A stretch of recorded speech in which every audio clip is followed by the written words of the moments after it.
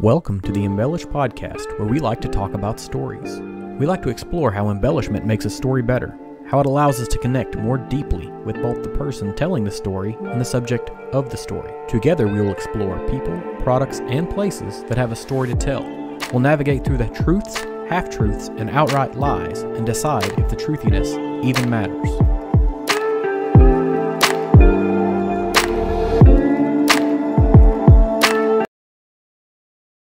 All right, we're going to start that over again because I absolutely had muted my microphone. Didn't know that.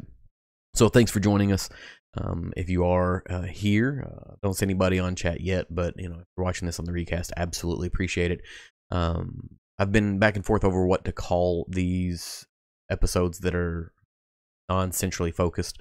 A lot of mine have a central focus, whether it be on foundations of distilling or on particular things that distillers do. Gimmicky aging or whatever it is. And so I've decided I think I'm going to start calling these small batch sessions. And they're a grouping of things that I've kind of tossed together in my head. We're going to talk about them. They're hot takes or whatever you want to call it. And that's going to link into tonight because we actually are going to talk about small batch whiskey. But before that, we'll talk about the last week. Last weekend, I had a couple of weird opportunities to hang out with some folks over the, like people that you've interacted with over the course of your life. Had a chance to visit a friend who was having a housewarming party, and had some people from from elementary school to middle school to high school to college to my first and one of my first jobs to my most recent job. Real weird to have all of those people in the same place, and you're not the central reason why they're there. But it was really good. And then over the weekend, our local university that I went to had homecoming, so I got to see some friends from college and whatnot. And then last night I got to run a tasting for some coworkers.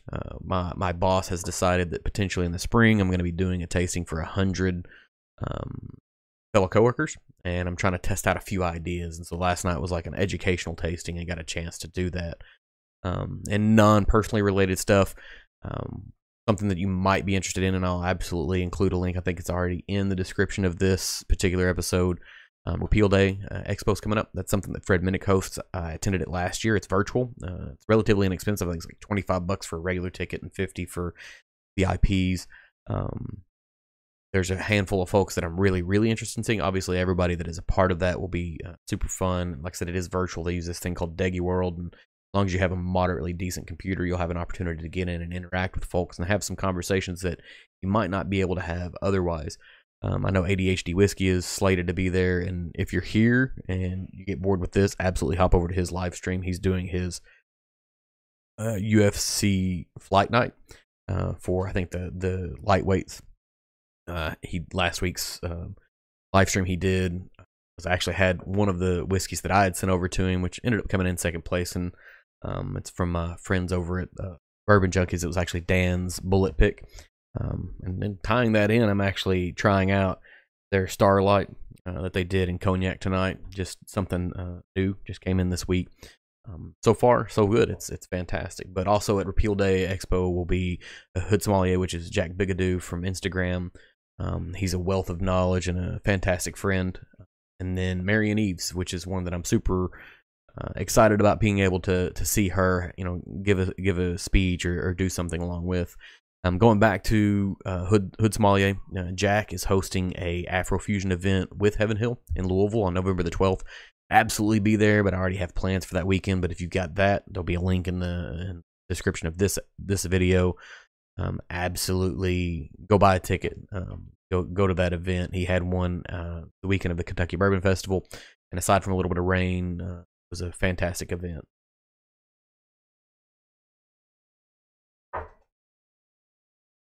I don't know what Starlight does to these finished barrels, but they're fantastic. I've got a few of them. I think I've got a Sauternes over here. Got this cognac, and they're just amazing. And that's a feather in the cap for Indiana whiskey. Oh yeah, and so Indiana Bourbon on Instagram was running a Indiana Awards, and Alan Bishop over at French Lick took I think Bourbon of the Year or something along that lines. I saw where the Lee Sinclair got that. Absolutely well deserved. It's a fantastic whiskey. Well, I think we'll get into the meat of tonight's episode. We're talking about small batch whiskeys. and small batch bourbon specifically. And it's, you know, we talked about buzzwords a couple weeks ago in the wordplay episode, and things that people get kind of axle wrapped on. And this is one that whiskey nerds really get wrapped around. But there's enough content and context here that I figured we would at least have a half of episode worth of it. And the word small batch is on a lot of different whiskeys. If you look at the thumbnail image for this particular video, those are all small batch whiskeys that I own. And, you know, they range from Four Roses to Evan Williams, Peerless, and, you know, it's this term that the TTB, or the Alcohol, Tobacco Tax Trade Bureau, doesn't have a legal definition for it. Small batch generally is referring to a whiskey that is not vatted or a single barrel, and so vatted is, you know, like these huge amalgamations of, you know, several hundred barrels to be able to make things. But how do you identify what is a small batch and what should be a small batch? Hey Cheech, thanks for showing up. I see you in the chat there. You must be doing some dual duty there between me and ADHD, so just go watch him. It'll absolutely be better. I know that for sure. No shame in that. So going back to it, small batch whiskey is going to be excluding single barrel. But if you really think about the definition of small batch, a single barrel is the smallest batch that there can be. But it's a non-defined term, and that's what a lot of people get really axle wrapped on. Like, what does that mean? You know, why are they even using that? And I think, at least in modern whiskey terms, it's more of a flavor profile. It's a way that a brand is differentiating one particular offering from another. This is considered to be a small batch version of their offering versus a single barrel versus their traditional offering. And depending on the size of the distillery, can really, you know, change whether or not it is a huge batch or not. And like Peerless, I doubt that they have the ability to make what would be considered a large batch by lot. So everything they do by proxy is going to be a small batch. But we're still absolutely talking about blended whiskey. Like I said, to me, it's a flavor profile. For Four Roses, it's a flavor profile. For Evan Williams, it's a flavor profile. For Michter's, even maybe it's a flavor profile.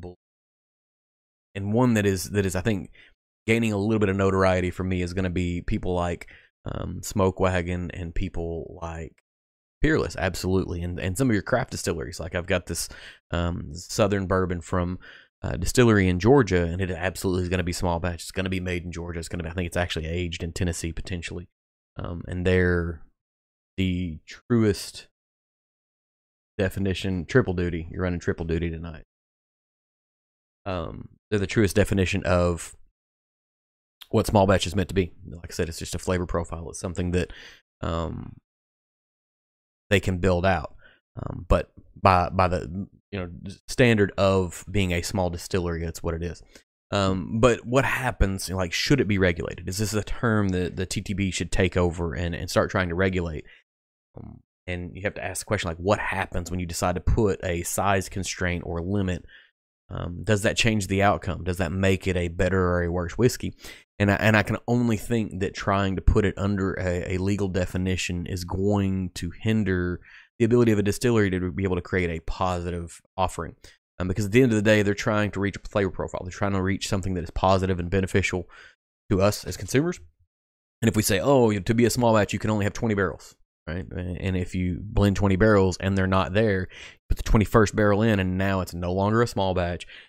Can't call it that, you know, because now there is notoriety in the naming of it, but it's one barrel over, and it did hit the flavor profile that you're after. And so, you know, that's one of the impacts that you can have. But then also, like, small is a relative term. It's not necessarily something that is quantifiable easily. So what makes it small? Is it 10 barrels? Is it 20 barrels? Is it 100 barrels? You know, and if you are a significantly sized distiller, then it's going to be a large quantity of barrels. And if you're a small distiller, then it's going to be a small quantity of barrels. So, you know, then do you say, okay, well, would you make it a percentage, you know, percentage of an average batch? Well, now you're requiring distilleries to, number one, disclose what the size of a normal batch is, and then be able to say, okay, percentage of that's what you get to small batch. Like, it gets really conflated. And if you guys are anything like me, The more that you involve the government, absolutely the better everything is always going to be. You know, it's going to result in a much better, more positive outcome if they get involved, for sure, right? So we can just think like let's leave it alone. Let's let the distillers do what they're doing. And if we don't like it, we just don't buy it. It's pretty simple. But then it begs the question, like, why do we even care? And, you know, a lot of this comes out of the most whiskey consumers' trust in their brands is very low, or at least your I don't want to call elite, but your 1 or 2% of the whiskey consumption population is really in tune with what distillers are doing, what offerings they're going to have. They're, you know, we're looking at labels that are going to be offerings, you know, 6 months from now, or a year from now, or 2 years from now. We're not just walking in and looking at a wall of whiskey and saying, oh, I like the shape of that bottle and the label that's on it, I'm going to buy it. Or, hey, this one has a horsey on the top of it, this is the thing that I want. We're looking farther down it. And so we care because we feel like the term can be misleading to those consumers that come in. But if they're not actually being injured, you know, like that's one reason we can't care. But if they're not actually being injured, they're buying something, they're enjoying it, and they're moving on. Do they even notice or care about the small batch thing? You know, I had an interesting interaction while I was at the Ragnar Bourbon Relay that was done between Bardstown, Danville, and up into Lexington a couple weeks ago. One of the runners in our group, you know, Wilderness Trail had opened up their distillery and they were selling single barrels out of it. And it was a single barrel specifically selected for this race. And his reaction was like, you know, we were standing there and we went inside to buy a bottle and they're like, oh, we're all out. You know, all of them are out on the shelf. Well, one of the ladies was like, hey, there's one more sitting behind the counter. And so they pull it out and they throw the single barrel label on it and they sell it to us. And he's like, yeah, I bet this really is a single barrel. And he's really kind of skeptical about it because they had the label on hand. And I said, you know, like, there's legitimate regulation of what they're allowed to call that, right? That actually is the only barrel. And they probably did have one set back. So it's a real thing. But that type of expectation amongst, you know, whiskey connoisseurs is very, very true. Like, people get really wrapped into like, oh, they're trying to deceive us, or you know, make things tougher for an average whiskey consumer to come in and buy the right thing, or, you know, be adequately educated as to what they're trying to purchase. So, you know, that can be one reason why we care. The other reason why we care is because we just have to know all the facts. We have to know everything that every distiller is always doing. And I'm not on board with that. So, you know, this small batch term, if we as the whiskey nerds start backing up and saying, hey, this is just a flavor profile that they're particularly calling it, just like they could use the term sour mash on the label. And that's another one that I do want to get into because I did a little bit of poking around on, you know, the difference between sour mash and sweet mash. And it can have an impact, but, you know, like, what does it really mean and why is it that way? When they throw it on the label, it talks about a process that they're doing, but at the end of the day, does it impact the average consumer? And so, let's back off the small batch thing. Like, why do we care? We have to stop caring about those things unless they're actively trying to deceive us, or they're trying to say something that is untrue, like, you know, sourcing. Like, oh, I got this whiskey from another state, but I'm going to say that I distilled it myself. That's legitimately a lie as far as labeling standards are going. Labeling something as a small batch is just an opportunity for them to create a differentiated product on the market. So sour mash, that's another one. Like for us as the whiskey consumers, what does sour mash mean for us in the final flavor? Other than it is different. And to fully understand it, you have to go back and, like, what does sour mash mean? And I think I've talked about it before, and I know a lot of other people have absolutely talked about what sour mash is. But sour mash is basically conditioning a new batch of fermentation with a little bit of leftover or spent mash from a previous distillation process. And a lot of our distillers that will claim that they are doing sour mashing and putting it on their labels, and realistically, most people probably are. Most major distillers are probably sour mashing and just not talking about it. But when you throw sour mash on there, it basically just means that you're leaving a little bit behind from a previous distillation. And historically, that was meant to bring the pH up. You know, controlling your pH has a lot to do with bacteria formation, and whether you have what you want in there or what you don't want in there. And if we go back to distilling in the woods, or I don't want to say industrial revolution, but pre-scientific revolution, and understanding like what's chemically actually happening here, they just found that if they left some behind, they came out with a better fermentation process. And not only that, like the distillation process in that time was significantly less efficient, so there's probably still some alcohol left behind. And so re-fermenting and re-distilling is going to result in more pure grain alcohol coming out of the still at a later fact. And then there's the spent mash that can then be used. Some spent mash is used to feed animals, but the reality is that in sour mash it also provides a source, if I remember correctly, it provides a source of nitrogen to the fermentation process. The spent yeast husks create nitrogen in there, then the following fermentation will feed off of that, and so you're just creating a more effective environment. And if you are talking 100 years ago, where basically they were putting things together and it was sort of like witchcraft, like, oh, whatever comes out the other side of the fermentation process is just sheer witchcraft, and like it's just something that they found over time that worked. But in modern distillation, we have a far greater control over the chemical reaction that's actually happening in there. And so what sour mash is likely doing is a couple things now. Is number one, you don't necessarily have to be as clean to be considered a sour mash. Now, that doesn't mean that everybody's being dirty. It just means that they're not required to completely clean out a still before they run the next distillation. And if you're a huge distiller that's doing a continuous column distilling, you effectively can't be sweet mash because you're just continually pumping it in, and there may be some left over from the previous distillation. Like there's a lot of things that happen there. But there's also this benefit that whenever you feed that spent mash back into the current fermentation, you're recapturing some of the heat.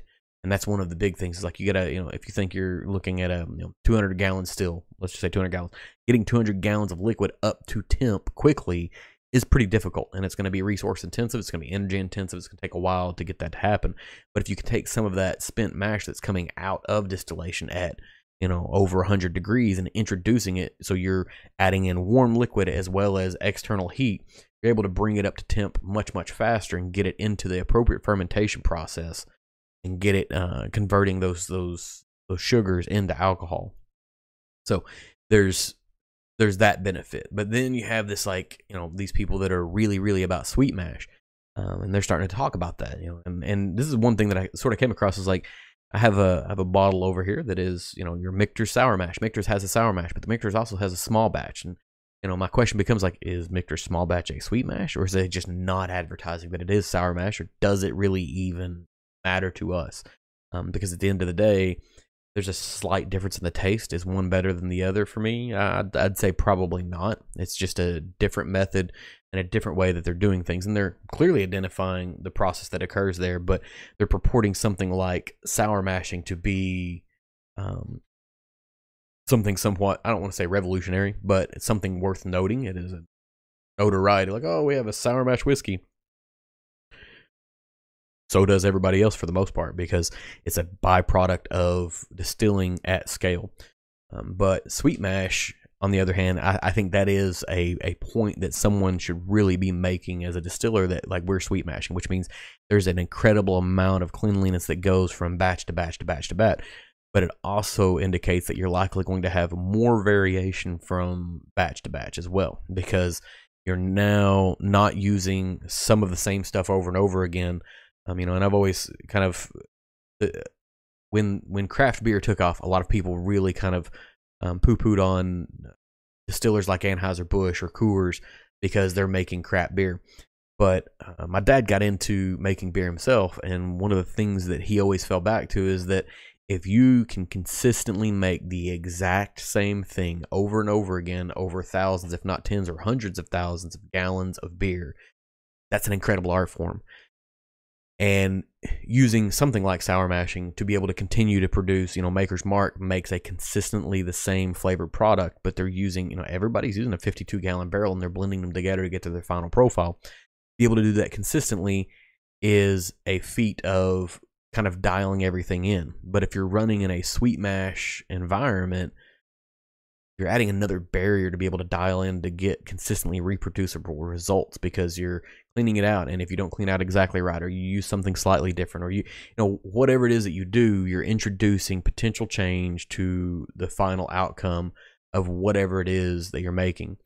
But it boils back to like this idea of, okay, this is small batch is a useless term and sour mash is a useful term, but it isn't necessarily useful to us as a consumer to understand anything other than the fermentation process. Not even, I guess maybe I keep saying distillation process, but it's the fermentation process.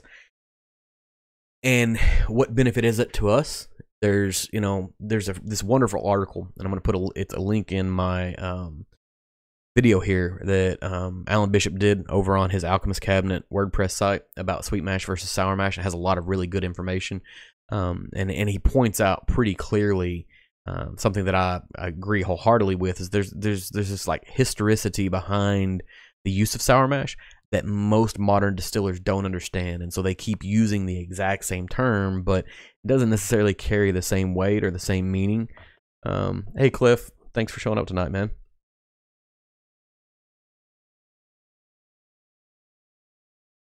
Oh man, that one went down the wrong way. It's fantastic. So, where was it? Yeah, so they're using the term without fully understanding using the term. And it, like the sherry butts conversation we had a couple weeks ago, is that, you know, what sherry butts used to be versus what we're using the term as now. They're both very, very different versions of what it is.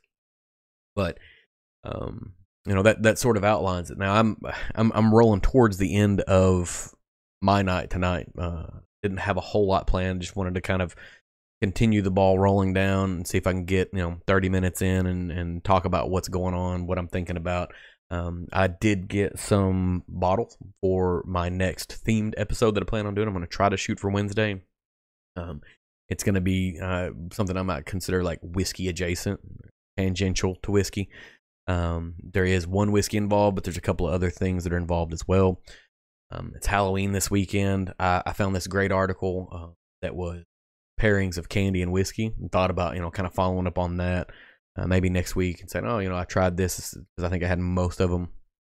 But we get to take the kids trick-or-treating and then have the parent tax, where we take our portion of their loot for hauling them around, and then maybe we'll put some whiskey pairings together and see what that tastes like after the fact. But like I said, going back to the beginning of the episode, Repeal Day Expo coming up in December. Absolutely buy tickets for that and go watch ADHD Whiskey or Hood Sommelier or Marion Eves. Those will be some fantastic events. Buy the VIP. You might get a chance to do a tasting with somebody. Jack from Hood Sommelier has his Afrofusion event with Heaven Hill in Louisville in November the 12th specifically. There'll be a link to that in my video as well. I think that's all I've got for tonight. So we'll hit it with the rollout, and thank you guys for showing up tonight. Cheech and Cliff, happy to see you guys here tonight. If you ever decide you want to join, absolutely let me know, and I will get you a link. We'll hop on StreamYard or OBS Ninja or something, and you guys can be a part of the conversation anytime you absolutely want to be. So thank you everybody for showing up tonight, if you did, and if you're watching this on the rewatch, absolutely appreciate that. I think we're up to 10 subscribers, which is 10 way more. Yeah, so hey, Cliff, Whiskey Mutant, yes, he is always pairing candy. I've been listening to It's My Bourbon podcast for a while, and they've been doing their pairings. This one was actually an article where they just did 6 or 7 directly ones, and I trust Whiskey Mutant's pairings significantly, but this article, a lot of times it's one of those articles that you come across and you're like, okay, it's like the 10 best whiskeys, and it's somebody like Uprocks or somebody else. They're rarely the actual 10 best whiskeys that you can get, but I want to see, I want to follow up on that, because I know, like I said, Whiskey Mutants are solid and legit.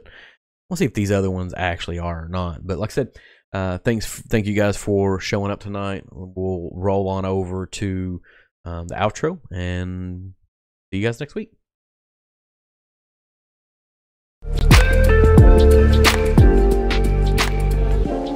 Thanks for listening to the Embellish Podcast.